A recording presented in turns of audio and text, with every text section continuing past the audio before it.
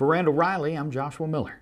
Thanks for joining us for another edition of the Weekly Report. Before we get started, if you're watching us over on our YouTube channel, don't forget to like, share, and subscribe. Over on our blog, you have the option to sign up for our monthly driver recruiting newsletter. All right? Now that I'm sure you're all doing that, let's get down to the numbers. This week in job board searches and clicks. Truck driver searches were down 13% week over week, 8% month over month, and 12% year over year. Those searches were down in all three instances there. Clicks continued to trend in the opposite direction, with increases of 1% week over week, 3% month over month, and 10% year over year. Searches dipped after that pretty sizable increase we saw on the previous report, but clicks continued to climb upward.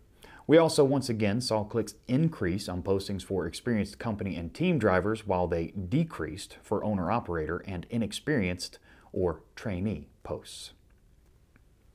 This week in freight, load postings rose by 19% week over week, and with that, each of the three major segments saw gains.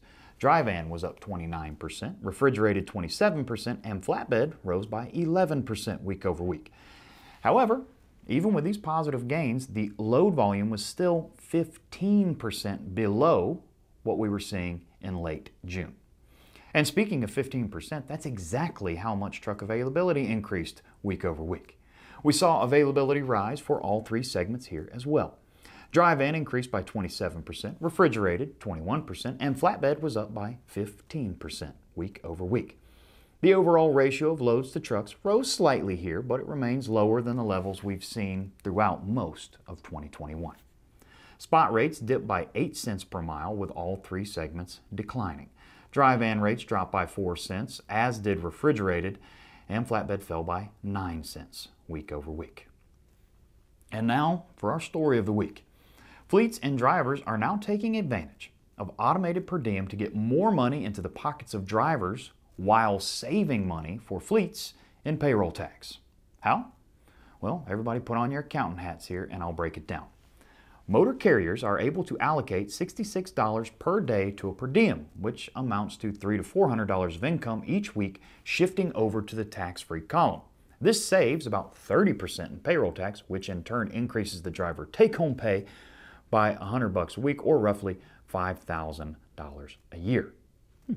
Without a per diem program, motor carriers would have to increase a driver's pay $8,500 a year to actually get that same $5,000 into the driver's bank account. So, giving a per diem saves motor carriers a pretty sizable chunk of cash by reducing the amount needed to match state and federal payroll tax.